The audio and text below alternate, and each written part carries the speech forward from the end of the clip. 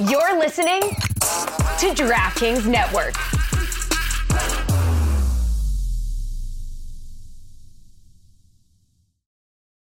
It's only a kick, a jump, a block. It's only a serve. It's only a tackle, a run. It's only for the fans. After all, it's only pressure. You got this. Adidas. Mom deserves the best, and there's no better place to shop for Mother's Day than Whole Foods Market. They're your destination for unbeatable savings, from premium gifts to show-stopping flowers and irresistible desserts. Start by saving 33% with Prime on all body care and candles. Then get a 15-stem bunch of tulips for just $9.99 each with Prime. Round out Mom's menu with festive rosé, irresistible berry chantilly cake, and more special treats. Come celebrate Mother's Day at Whole Foods Market. Why take one vacation with the family when you could take all of them? With Royal Caribbean, you don't just go to the beach. You visit a private island and race down the tallest water slide in North America. You don't just go for a road trip. You ATV and zip line through the jungle. You don't just go somewhere new. You rappel down waterfalls and discover ancient temples. Because this isn't just any vacation. This is all the vacations. Come seek the Royal Caribbean. Ships Registry, Bahamas. Your brain needs support, and new Ollie Brainy Chews are a delightful way to take care of your cognitive health. Made with scientifically backed ingredients like Thai ginger, L-theanine, and caffeine, Brainy Chews support healthy brain function and help you find your focus, stay chill, or get energized. Be kind to your mind and get these nootropic chews at ollie.com. That's OLLY.com. These statements have not been evaluated by the Food and Drug Administration. This product is not intended to diagnose, treat, cure, or prevent any disease. Breaking news! We have a trade! Oh, wow. Maze! It's a blockbuster! Finally, man. Rui Hachimura going to the Lakers. Hachimachi. That's right. For K-Nun. K-Nun and 3 second-round picks. What I like about this trade, Maze, is that what is the Lakers' fascination about the 21 Washington Wizards? The 2021 Washington Wizards, they're the 8th seed that year. Mm-hmm. They now have Russell Westbrook, Troy Brown Jr., Thomas Bryant, and come on down, Rui Hachimura. I just love that LeBron is looking at the roster a couple years ago. He sees Russell Westbrook and says, I want that 34 and 38 Washington Wizards team to be my next championship core. Yes. Was Raul Neto there? Yeah, who else is coming down? Let's try to figure this out. Let's try to predict who LeBron James and Rob Pelinka are going to trade for here. Satoransky? Oh, Satoransky, who once was called the biggest pickup of the offseason in the NBA GM survey. Yeah, Raul Neto is there. Oh. He'd be great, wouldn't he? Little ball handling. Neto positive. Hey, you say you need some shooting? Can I interest you in some Garrison Matthews, perhaps? Only one team, that Matthews. Mr. Garrison. Oh, they need size? Alex Len at your service, perhaps? Wait a minute. We just saw on ESPN, Pat Riley called Kareem Abdul-Jabbar the GOAT. Yeah. And I disagree with that. I also disagree with LeBron being the GOAT because you know who's on that 2021 roster on the Washington Wizards? Who's that? Michael Jordan? Ish Smith. Oh, I should have known. I was going to say, I couldn't remember which tour of duty this was for Ish Smith. Yeah. Was he on the Wizards at that point? Was he traded that season? Did he get traded there that season? Hard to keep track, but always a safe bet. Guys, burying the lead here. You know what LeBron really needs? Championship experience. And boy, do I have something for you.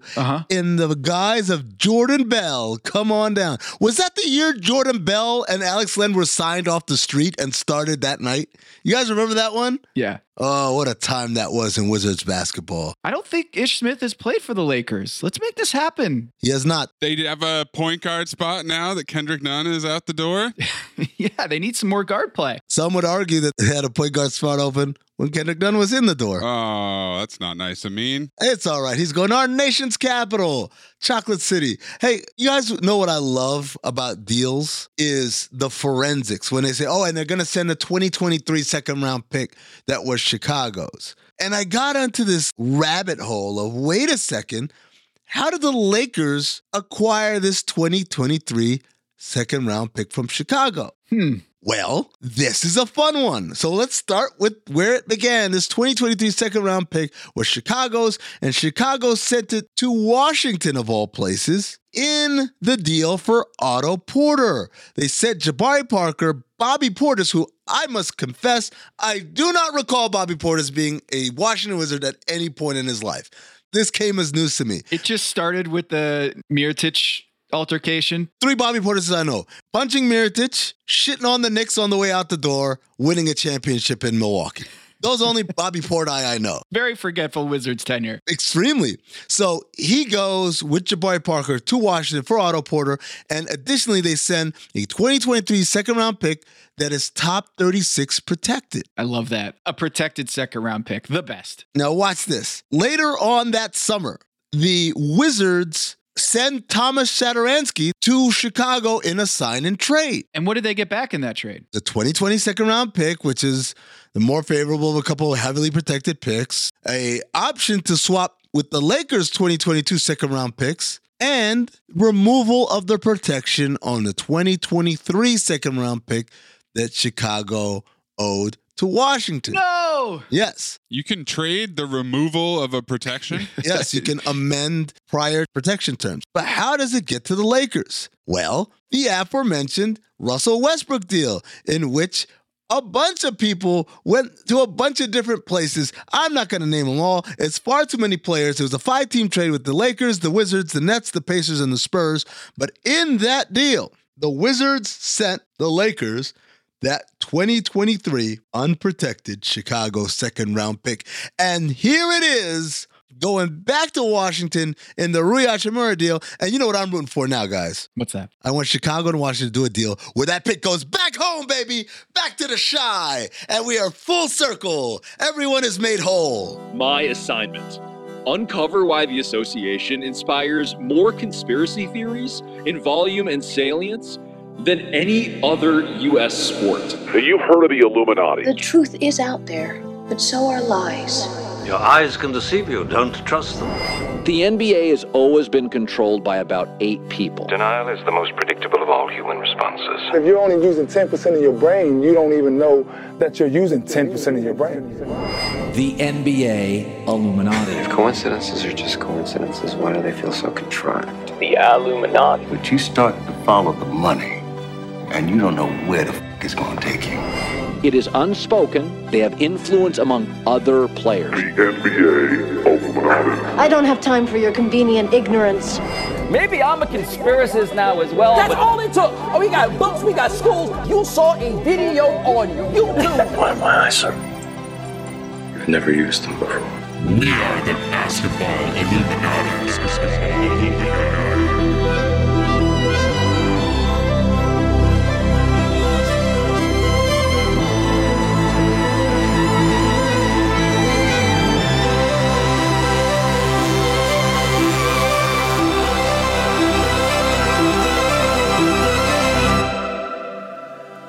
This is Basketball Illuminati. I am Tom Haberstroh, and as always, I'm joined by the 5-star generals, the co-presidents of the Illumination, Amin El Hassan and producer Anthony Mays. Fellas, I've been so excited to get this episode out there. It is jam-packed. We've got lots going on in the league. A Stan Van Gundy tweet that needs unpacking by who else? The foremost injury expert in the world, or at least injury prevention expert in the world. His name is Marcus Elliott, a truth teller to the fullest, the founder of P3. They have about 2/3 of NBA player injury, body movement data. He is going to join us to explain how today's game is so much different than it used to be, and also how athletes' bodies are changing and getting more broken down before they get into the league, and also find out which NBA player has the shortest vertical in the NBA. That should have been your lead right there. I don't know why you buried that, man. That's what people came for. But first,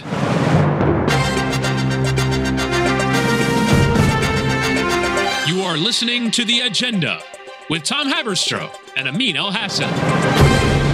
Guys, I kind of feel like this is all orchestrated. Pro wrestling meets the NBA. Shannon Sharpe, Skip Bayless, that whole awkward thing, the vendetta between the hosts over there.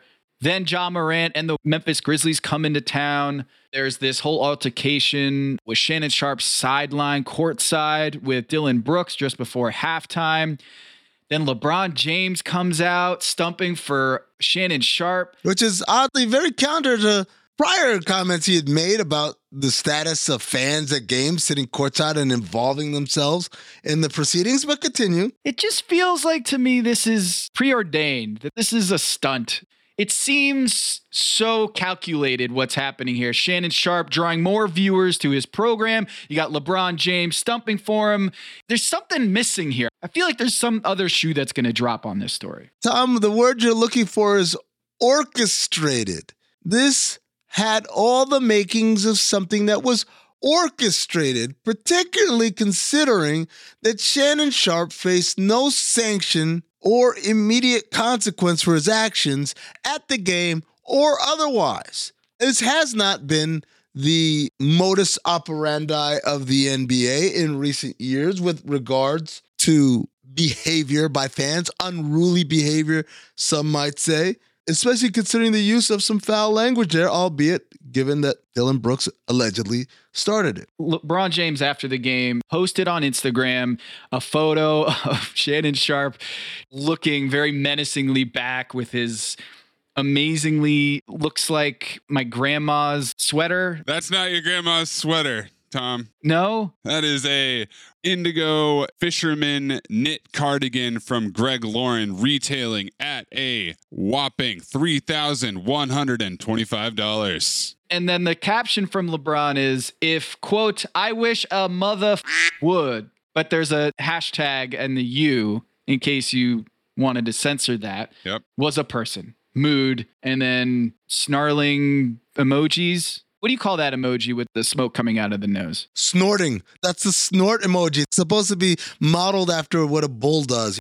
Yeah. You know, with the smoke coming out? Unk vibes, prayer emoji, fist up emoji, king crown emoji. There it is. So this seems not part of what LeBron James is all about. Is fans impacting the game, going over the line? Something smells off here. I guess I didn't know that Shannon Sharpe had this much cachet in the NBA. Oh, he does in the world of LeBron. Right. So that I get because you hate Skip Bayless, who's the avatar of a former athlete yelling at Skip Bayless on the regular. That's Shannon Sharpe. Well, not only that, but also very pro LeBron. You'll remember he wears the LeBron jersey with a goat mask on. He is very performative and demonstrative and very unapologetic about his full-on gushing fanboyness for LeBron. So it's not just that he sits opposite of the face of anti-LeBron sentiment.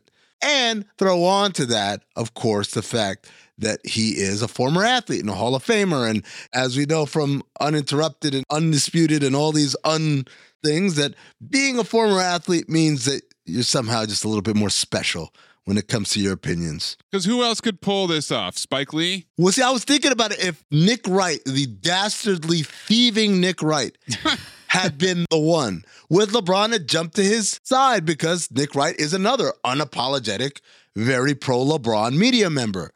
But I just don't think Nick Wright is muscly enough. Not quite enough muscles, Nicky. Not enough unk vibes? Yeah, go hit the gym. And while you're at it, why don't you hit the library, borrow some more shit from other people? It almost feels like to me, that LeBron James hired Shannon Sharpe.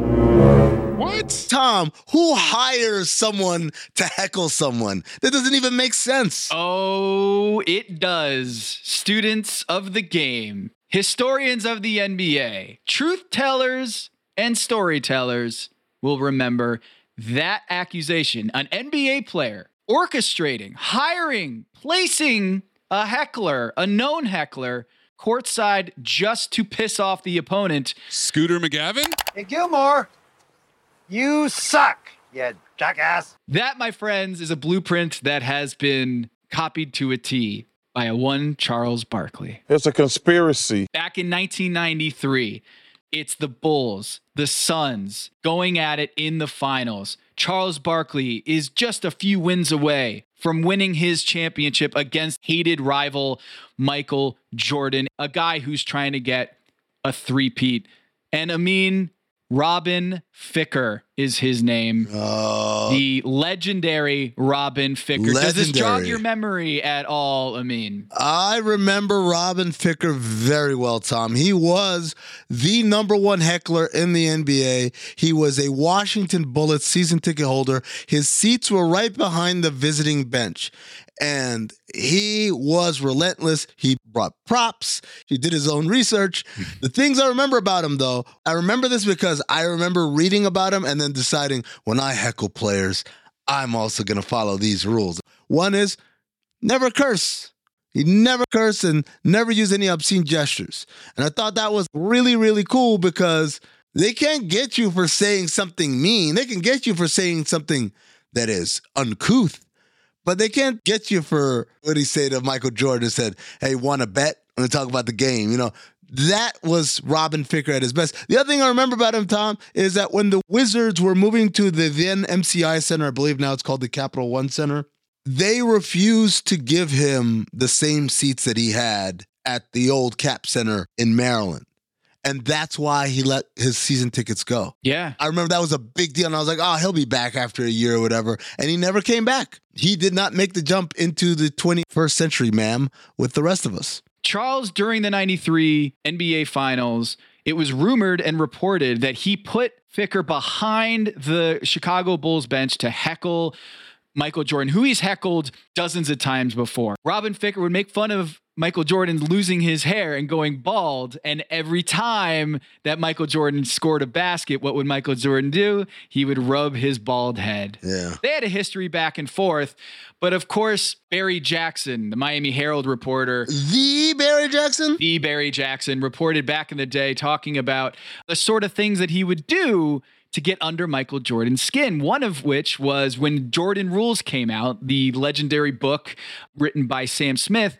Robin Ficker would bring the book and read bookmarked passages that were very critical of Michael Jordan, quotes from Bill Cartwright or Scottie Pippen or Phil Jackson.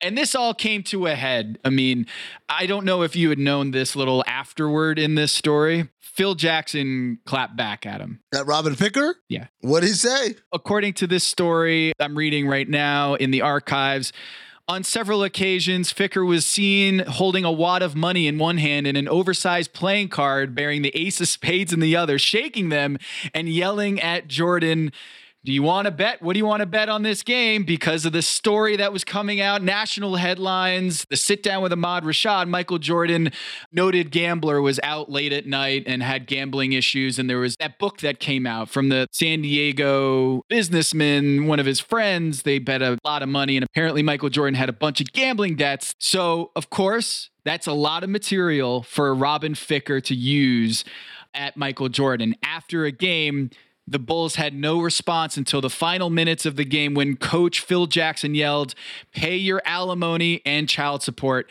Be a good citizen.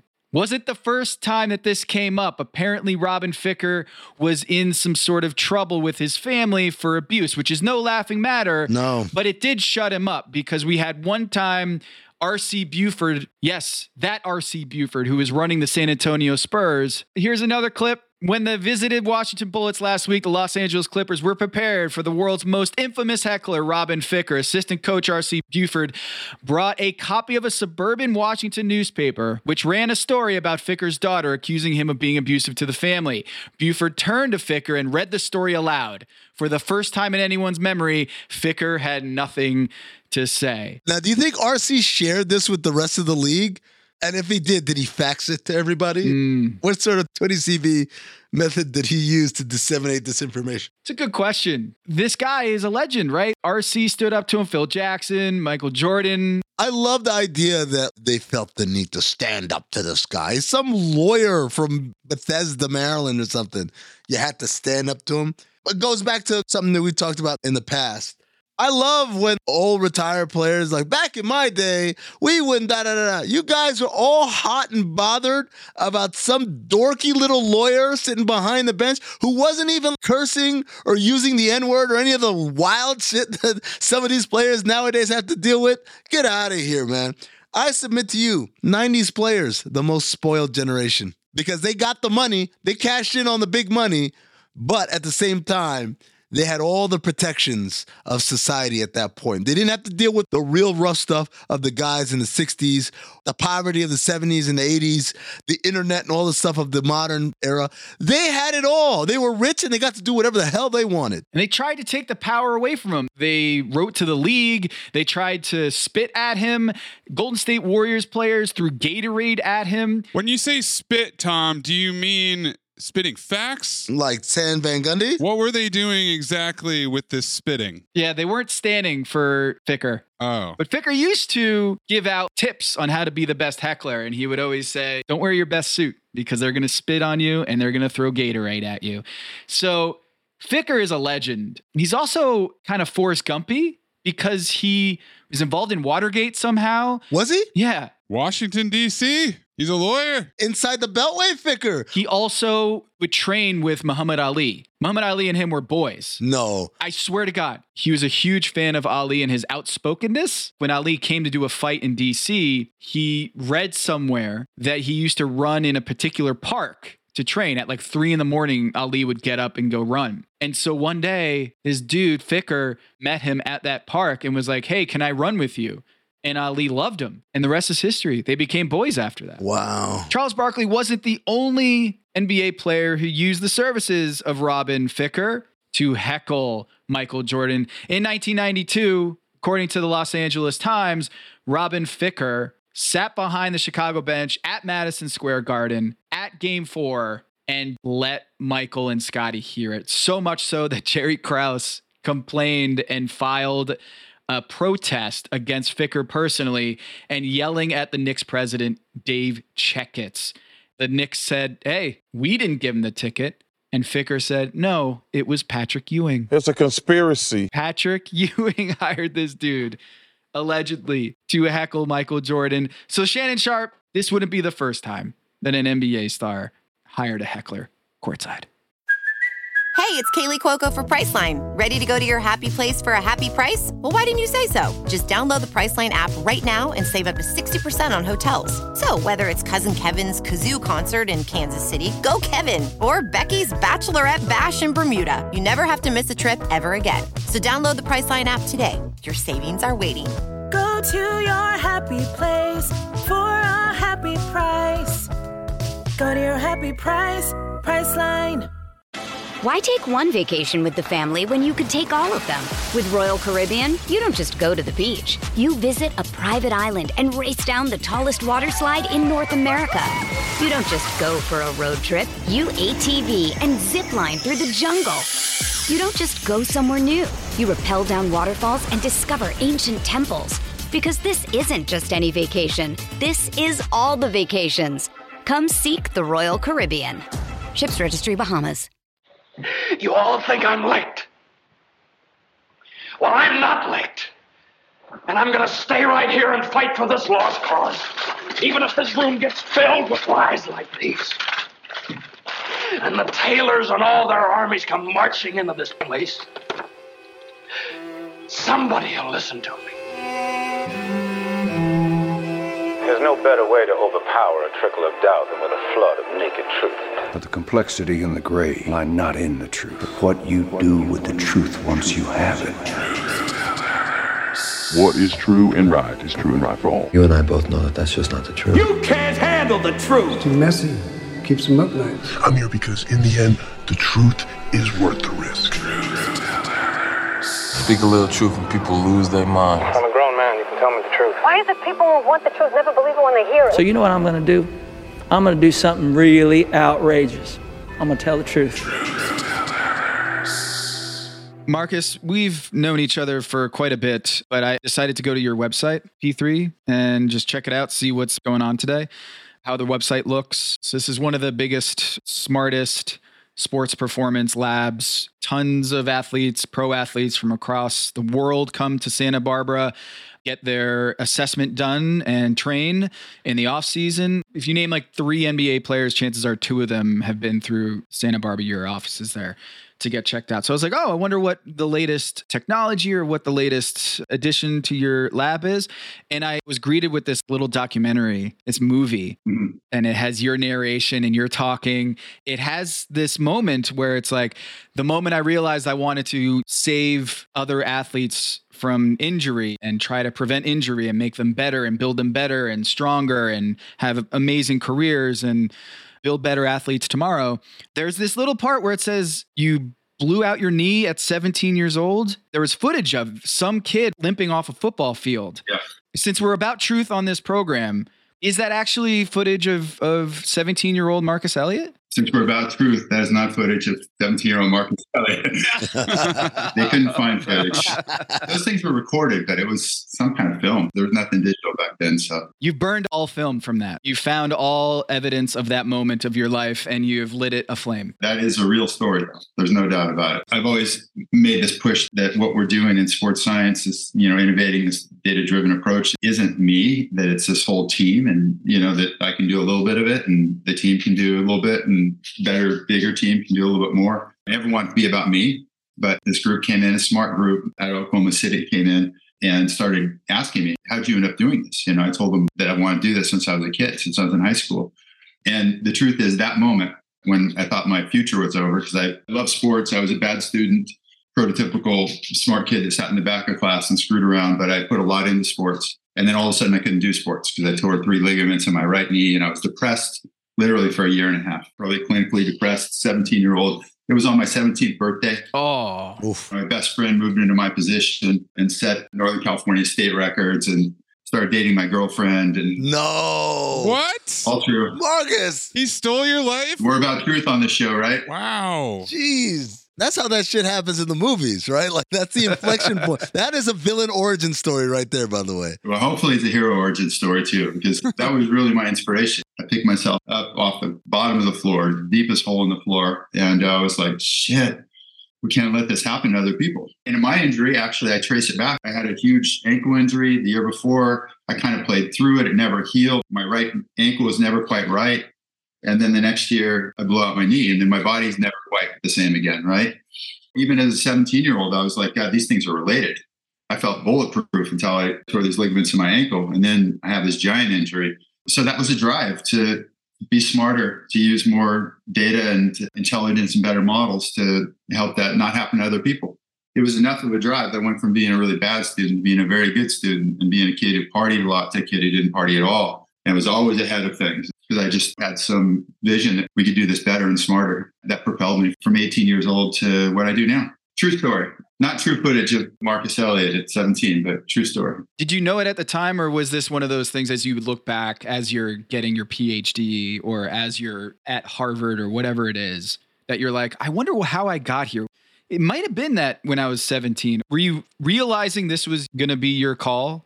Your path in real time? I actually knew that before I got hurt. I felt like this was my path. I told my dad that what I wanted to do was study the human body really hard and then apply it in sports. And it's because I was fascinated by the body. Even as a kid, I was fascinated by it. Like, these 2 guys look almost identical, but in the 100 meters, one guy starts fast, the other one closes fast. Why is that?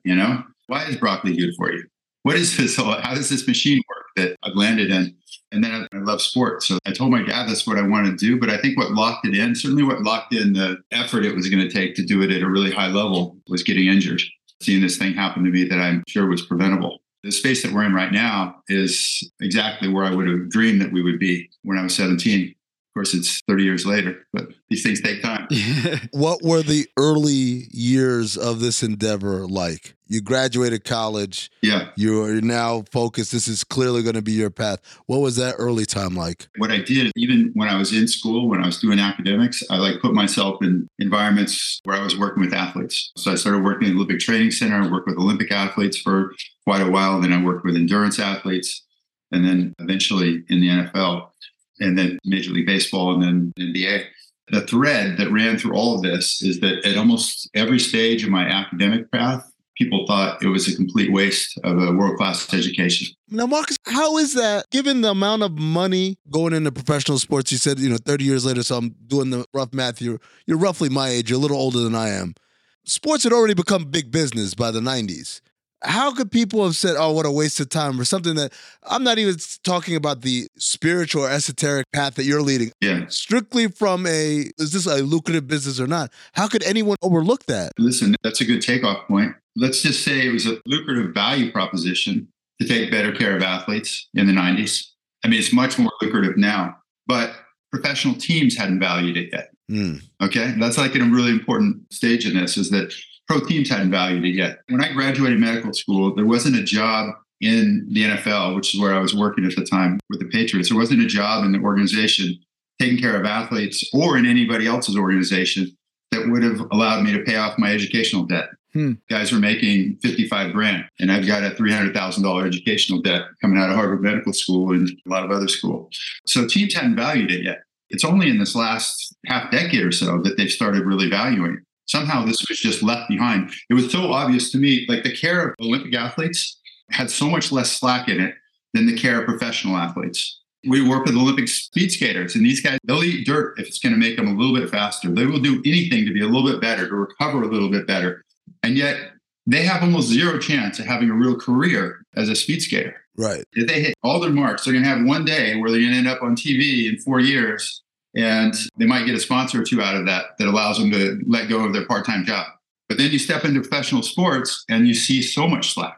It hadn't been valued at a high enough level that teams were investing in it. And it was bringing in a bunch of bright people and enough resources to really care for these guys and developing systems and models that will take that slack out. That's the stage we're in right now. Only in the last half decade plus, the last, say, 7 years or so, that organizations are really investing in these sports science, sports medicine, and strength staffs, which led to that Van Gundy quote that you hit me on yesterday, Tom. Yeah. When that Stan Van Gundy quote came across my timeline, and as of this moment, 6 million people have seen it. It struck a chord with a lot of people. And I immediately thought of you, Marcus, as I wonder what Marcus has to say about this. And you almost nodded your head, was like, you know what? There's a lot of truth to what Stan is talking about. It doesn't tell the whole picture. No tweet can. But the tweet, for those who don't know, is 90s NBA teams had just a trainer and a strength coach. They practiced more often and harder and played more back-to-backs.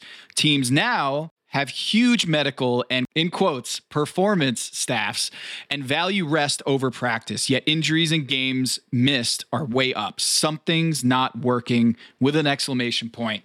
So you read that tweet, or someone texts you that tweet.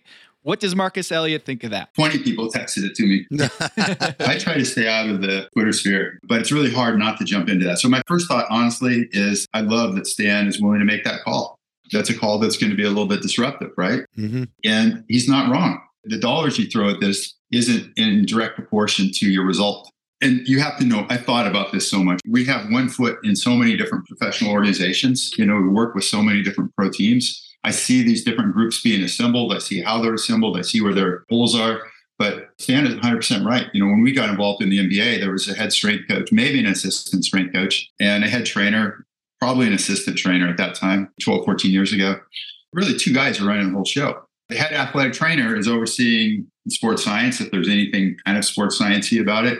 He's overseeing the medical staff. He's overseeing the strength staff generally. He's handing out per diems to the players for the day. I mean, he's doing so many things. There's no way that's the right model. But you would think now that you have 12 guys or 14 guys instead of 2, and the lowest salary in that of those 14 guys is bigger than either of those 2 salaries 15 years ago combined, you would think you would have better results. The way I see this is that we're at a stage where you have potential to have great results now. We're not at the stage where you're having great results. There's some groups that are doing it pretty well, but it's all kind of new assembling these groups. And I think the thing Stan misses, and this is so obvious to me in our space, in that sport, in NBA, almost 2/3 of the current players have been through one of our facilities and assessed. So almost 2/3, 64% as of last count of current NBA players have been to one of the P3 facilities. So we have all this granular data on how they move, how they cut. We know their system. And we can go back 10 years. We didn't have as big a numbers 10 years ago, but we have a lot of players even 10 years ago. And the athletes today are so much better. We have all the data to show you. They're so much better than the athletes 10 years ago. That's especially true as you get into the bigger athletes in the NBA. It used to be if you're 7 feet tall and you can move reasonably well, you had a little bit of skills, you're going to play in that league. And now if you don't move really well laterally and you're 7 feet tall, you're not an NBA player. There's a play the other night, Marcus, where Santi Aldama, a rookie, 6'11" rookie for the Memphis Grizzlies, play dies. He grabs the ball, goes down the other end, puts the ball through his legs and dunks it. Yeah. And it was just a blah play. It was a minor blip on the radar. And here is this 6'11" dude who's probably 230 putting the ball through his legs, a move that growing up would blow your minds if you saw anybody doing that. And that's a 6'11" dude that is a borderline first-round pick. Yeah, he was a 30th pick in the NBA draft. And that's just the norm now for a 7-footer. Yeah, amen. We thought about publishing the data on the physical systems delta in NBA bigs from 10 years ago, because we have enough data. We could show you like head to head how those systems have changed from 2012 to 2022. They're just very, very different systems. They're such better athletes. And so my point is that what Stan misses is that this sport is so ballistic now. It's so fast. It's so explosive. These athletes are a bunch of Ferraris out there, even the really long ones. So it's just a lot harder to keep these guys whole. The forces these guys are dealing with, the ballistic nature, the time pressure and all these cuts is so high that it's just difficult to survive. And it's honestly, of all the sports we worked in, I was the first director of sports science in the NFL and also in Major League Baseball before that. Of all the sports we worked in, basketball is by far the one where the demands on the athletes are the closest to what the athletes are able to survive. Whoa. What's being asked of them is the closest to the threshold of what the athletes are going to be able to survive. The only other sport or position of the sports that I've worked in, which is quite a few, that is similar is pitchers in baseball. Right. That they're reaching like the red line of what they're capable of. And so in both those, in the NBA, as well as especially starting pitchers, but all pitchers in Major League Baseball, when they have a mechanical issue, when they have a big asymmetry, when there's something, they have some pathology in their system, because the forces they're being asked to endure are so close to what they're going to be able to manage. If they have a little bit of mechanical issue, now they're in excess of what they can manage. And stuff breaks. So on that point, Baxter Holmes did a great piece in 2019. It seems like it was yesterday, but a few years ago, talking about how broken players are coming into the NBA. Mm-hmm. And every time that I come to P3 and I check out your gym there and your facility, there's a lot of kids, a lot of teenagers, a lot of high school athletes who are training, getting assessed. And so you must have so much insight into what condition these players are orthopedically, mentally, physically, their muscles, their pathologies, coming from a young age into the NBA. So when LaMelo Ball turns his ankle at 20 years old, or Paolo Banchero pulls his hamstring, is that a reflection of what just happened, or is that a reflection of AAU circuit 5 years ago? This stuff accrued over time. Yeah. So the Baxter Holmes story, we were the prompt for that. You know, I told Baxter, I was like, look, Baxter, we're assessing all these top kids. We assess some 3/4 of the guys that we'll see at the NBA Combine before we assess them at the NBA Combine. So most of these kids we will have seen. And if we get 15 top of their class, 17-year-olds in, which we've done quite a few times, and we ask them, how many of you 15 guys have something that's really hurting you right now? 12 of them will raise their hand. These kids are being driven hard. I thought it was great that Baxter could tell that story and make people start thinking about it a little bit, about driving them less hard. And so when they get to the NBA and, you know, Zion can't go his first year, it's partly a result of what's happened to him over that last summer. And it's partly a result of what his body's had to endure to that point. It's a combination of those two things. I will say this, if there's one thing that I'd like to leave your listeners with, it's that how athletes move, how they move today has significant implications as to what happens to them tomorrow. And that's sort of the essence of all the work that we're doing. When we study how these guys move, you can make pretty accurate predictions about what's going to happen to them tomorrow. In the performance realm, if we're trying to predict if a kid is going to be able to guard the perimeter in the NBA, we can assess them based on Newtonian physics. We can say, look, it's going to be incredibly hard for this long wing that was a volume scorer in college, but looks super athletic to everybody. It's going to be very hard for him to stay in front of anybody in the NBA. We can make those calls, even though organizations think they can train that. Sometimes these are systems that can't be trained. But we also make predictions about who's going to get broken. and where they're going to get broken. We do that every single day with every athlete that comes through our facility. This physics that we expose about these physical systems has lots of implications as to what happens to these athletes in the future. And this next stage of our involvement in NBA is getting better at actioning that stuff with organizations. Yeah, so you're talking about what Stan's getting at is something's not working right. You echo that sentiment. Yes. I'm trying to get a grasp on the magnitude of the factors. How much of whatever injury epidemic we're going through right now, how much of that is the wear and tear on our athletes coming into our league? And how much of this is, for lack of a better term, mismanagement? Because you did bring up earlier the ways some of these staffs are put together. How much of this is on the team side of it? They're just not doing the best possible job that they could be doing. When these players show up, most all of them have a chance to survive, have a chance to have NBA careers. It's a pretty narrow funnel that gets you to the NBA combine and gets you drafted, right? Mm-hmm. And so most all of these kids have a chance, and yet a lot of them never really get any momentum because they end up getting broken. And I put most of that on the staffs because, like I said, they all have a chance to have careers when they show up. Some of them are going to be more difficult solves than other players, but most all of them are solvable. I spent a lot of time around Olympics sport performance people.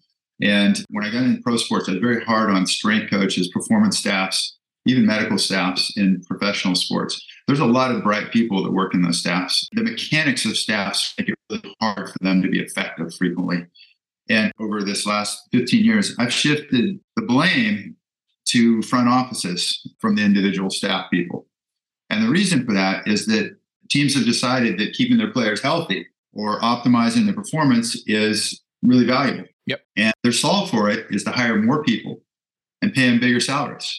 Let's have 14 people and let's pay the head guy $800,000 instead of having 2 people and paying the head guy $60,000. So that seems like that is going to be a better environment. But they think that if they throw the money at it and they kind of give the reins to that group and then they just go off and forget about it, that it's a problem solved. And it's not a problem solved. There needs to be accountability in these staffs. Usually front office people, they don't really pay attention to what's going on at the staff level. I'm sure I'm going to piss off some front office people by saying that, but I'm just saying it's true. Mm-hmm. It's rare. There's a handful of GMs that I've become friends with or at least professional acquaintances with that are really invested in the space, but there's only a handful. Generally, they want to just hire people and then forget about it, let it happen over there.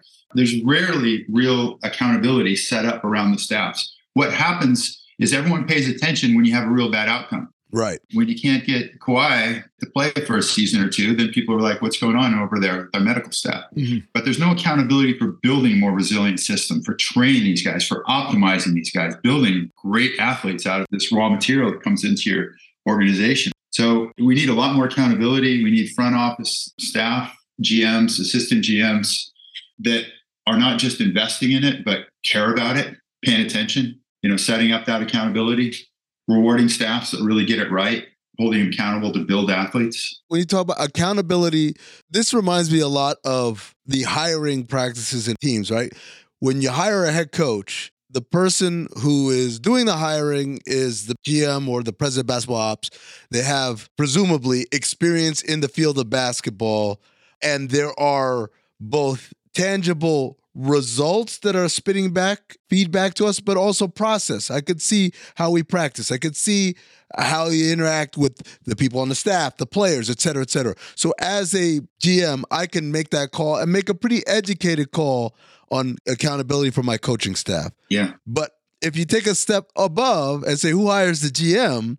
The owner often doesn't have a basketball background and they don't know what they're looking for. Oh, yeah. They often just hire someone that sold them a bill of goods. Like, oh, this is exactly what you need. So it's easy to say, hey, you should have accountability, but it's hard when the person making that call has no basis to even know what accountability looks like. So in the case of something as highly specialized as performance science, right? Sports science.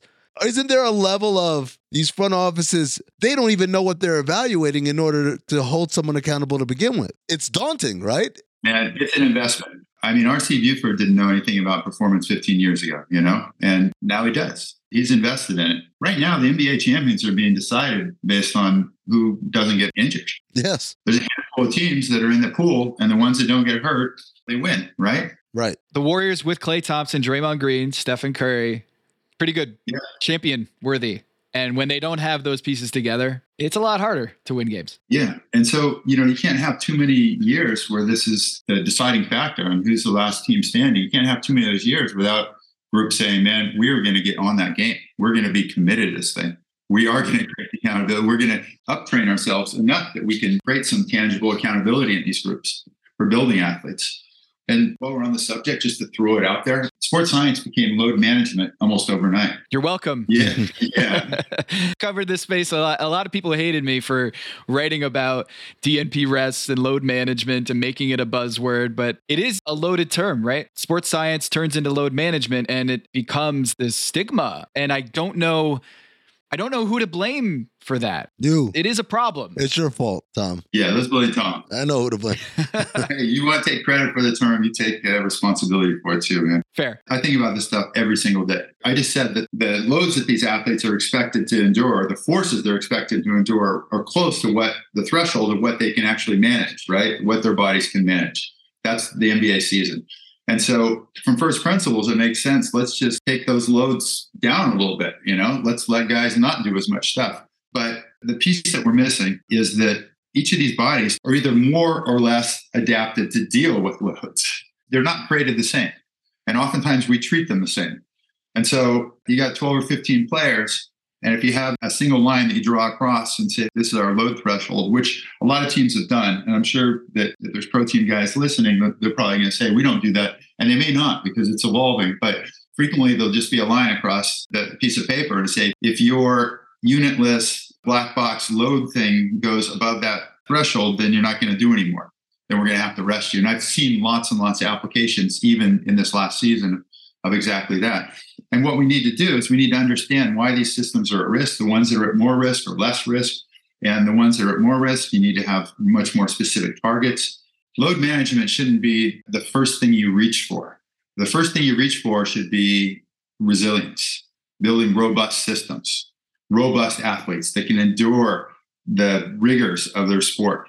It shouldn't be, let's rest guys. I've heard this from GMs and coaches is that there's just so many people in the athlete's ear now. Yes. That team physicians or team performance coaches, trainers, the head athletic trainer doesn't have the same influence over the player, or even if they have the greatest system, the greatest program, the greatest training schedule, if the player's not going to listen because he's got a performance coach on his own staff, like his own personal staff, who's like, nah, we've got our own program. That friction, that conflict, I feel like is happening more now than ever. So even if teams wanted to say, look, X superstar, we're actually going to play you tomorrow night. And then he's like, I heard a little bit and I don't really think it's in my best interest because he has his own performance staff. Yeah. That's a problem too, is not politics, but workplace warfare is that it doesn't matter who's in the room and how many PhDs or how much great studies they've done. If they can't win over the player or his own personal staff, a lot of this is moot. Yeah, I mean, you're not wrong. Those battles are just going to become bigger and bigger. That battleground is going to be more and more hectic going forward because of the power that the players have, especially in the NBA. I hear this from front office people all the time. I hear it from performance people, from medical staff. A lot of times discussions, early season discussions or training camp discussions are, how are we going to get our players to do our stuff?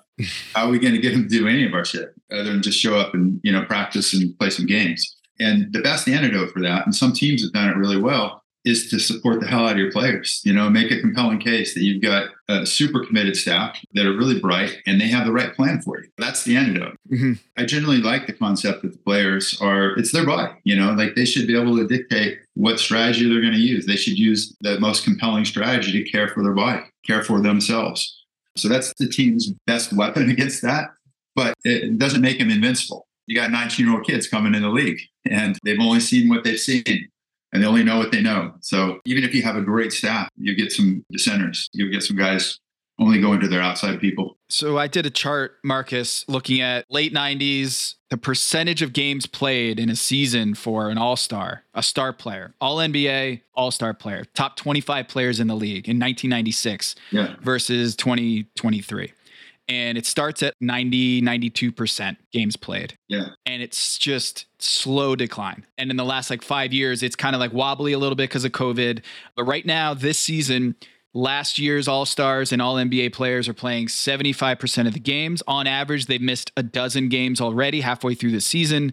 Marcus Elliott, can you explain that gradual decline, in your opinion, why we're going from 90% games played to 75% in 2023? Honestly, I think that we were talking about Stan's quote earlier. I think he has both of the key pieces there. To lead out, the NBA is a much more ballistic league than it was 20 years ago. What these guys have to endure, what these athletes have to endure, what ligaments, tendons, joints have to endure is very different than it was 20 years ago.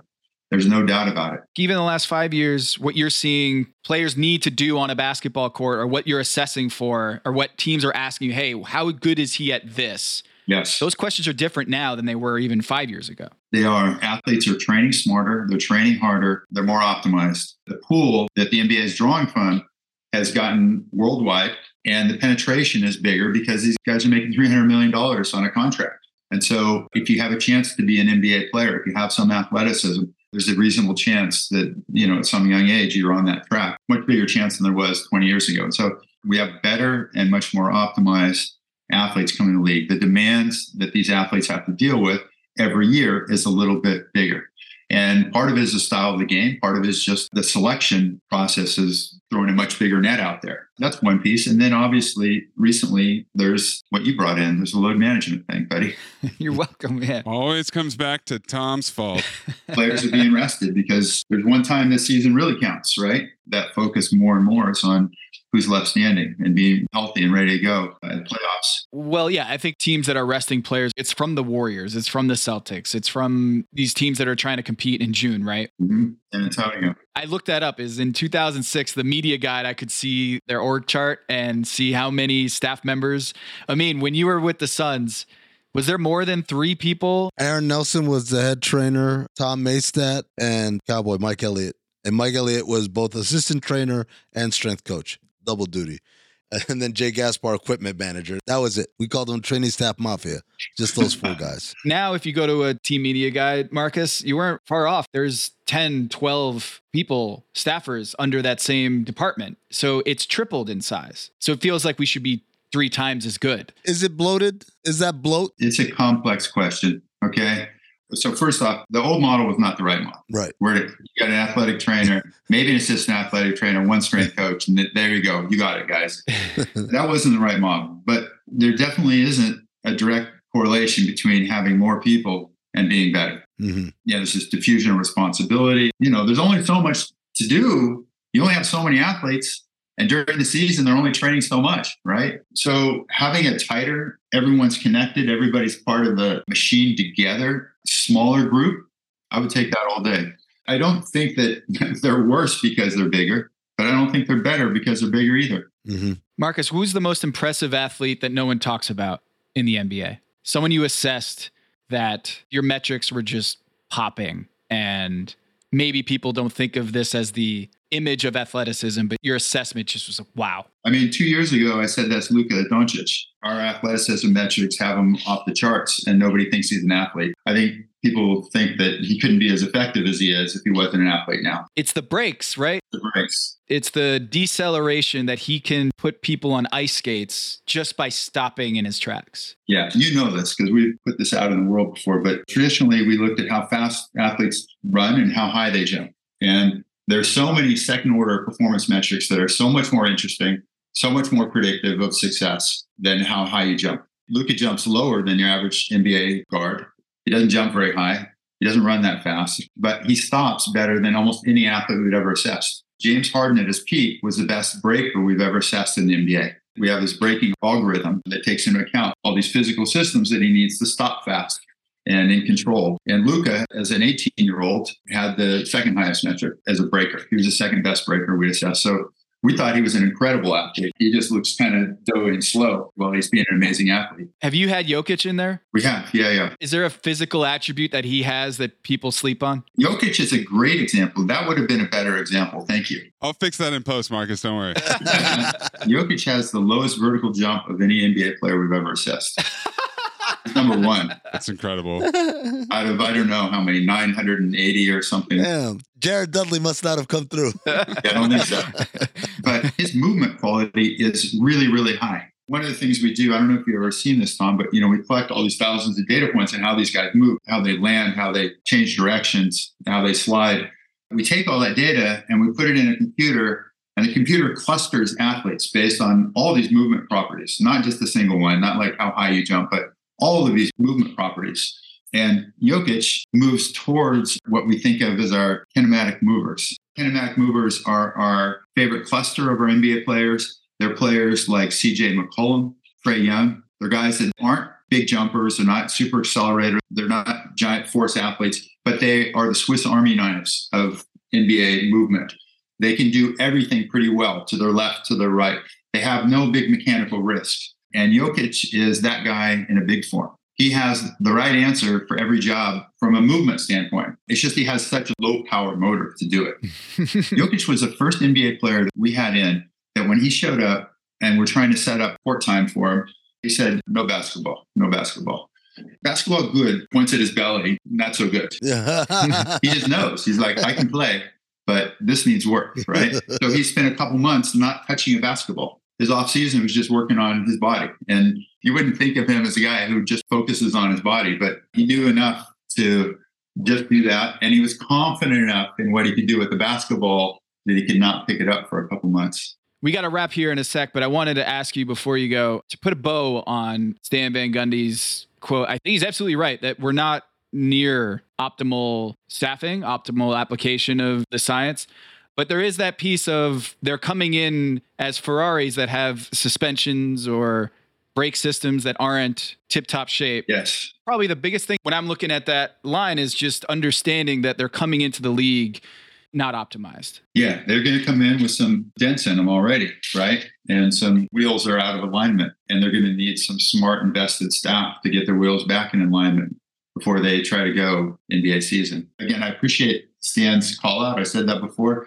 But as much as the NBA hasn't figured this out yet, this is just an evolutionary step towards getting it really much better. There's a lot of smart people coming in the NBA staffs right now. NBA teams are invested in this. Organizations want to get it right. We're just at this intermediate stage where they're still figuring it out. I think all the pieces are there. The substrate's in place to start having a real level up in terms of athlete care. I fully expect over these next few years that it'll feel like that. Even though the game will keep getting a little bit faster, I wouldn't be surprised at all if we start seeing a fall off in this climbing injury rates that we've seen. And of all the leagues, I really do think the NBA is the closest to getting it right. They're the most invested in their players, the most aligned with their players. They're in the best place. Quick one on the way out here. Who does it best? Which organization does it best? I always hate making those calls. Just feel like I know too much, you know? I don't like even singling out the players, but I will say, because I've thought about it recently, I really like the way Milwaukee's done it. This is a group that we work with less than most of the other groups, but they've hired people. Their director is a very smart guy who takes his craft very seriously. They gave him quite a bit of job security so that people weren't afraid to raise their hand when they made a mistake, which is what you need to be able to do if you're going to keep evolving. In a lot of groups, you raise your hand when you make a mistake and you're gone, right? So people don't like to raise their hands. There's a handful of groups that are doing it well, but I feel like Milwaukee every year just gets a little bit better, a little smarter. They also have a long game. They're playing a long game. It's very hard to take care of these athletes. If every 2 or 3 years you have this big disruption, you bring in a new group and you have a new philosophy, you throw out your old data and you start over, right? Yeah. Players go through that. It's like a shockwave when you bring in a new group. So I think Milwaukee's done a really good job. There's a few groups that I would single out, but I'm going to go with them right now. Again, it's a group that we've worked less with, but they work really well together as a staff and feels like they have a growth mentality over there. Well, it's funny, and it's also good to keep that in mind, is that you can be the best medical staff or performance staff, strength staff, athletic training staff, and Chris Middleton might miss 40 games. Yes. Look, we had 2 guys in our pre-draft class this last year that went down with injuries before they started playing in the NBA. These are guys that were under our watch for a few months, before we handed them off to their organizations to play summer league. And one of them was an injury that we didn't see coming at all, to Chet Holmgren. Another was to Eric Liddell, EJ, at an ACL. And, there was some risk factors there, but that kid deserves better. He's a great worker. He's going to be back. He's going to be okay. But the point is that you can have the best information. I love our information right now and great insight into these systems. And it doesn't guarantee you have a great result. These are complex issues we're trying to solve. None of it is guaranteed. And also there's volatility in injuries. There is some randomness to this game. but there's a lot less than we normally attribute to it. There's a lot more telegraph than we traditionally look for. Yes. It's getting better. Yes. Watch this lead. Man, we could talk for hours, Marcus. I want to talk more about Chet. I've seen some good stuff on his recovery and rehab. We'll definitely have you back on this program. Thanks so much, Phil. All right, Marcus, thank you so much, man. I appreciate it.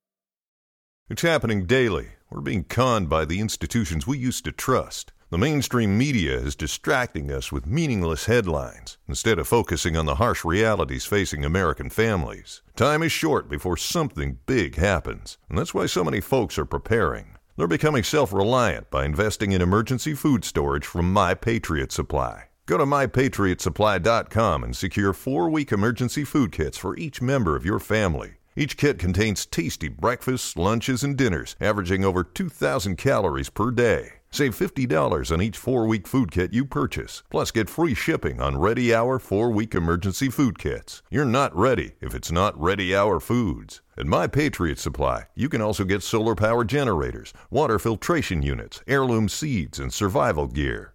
Order by 3 p.m. and your unmarked boxes ship the same day. Shop MyPatriotSupply.com today.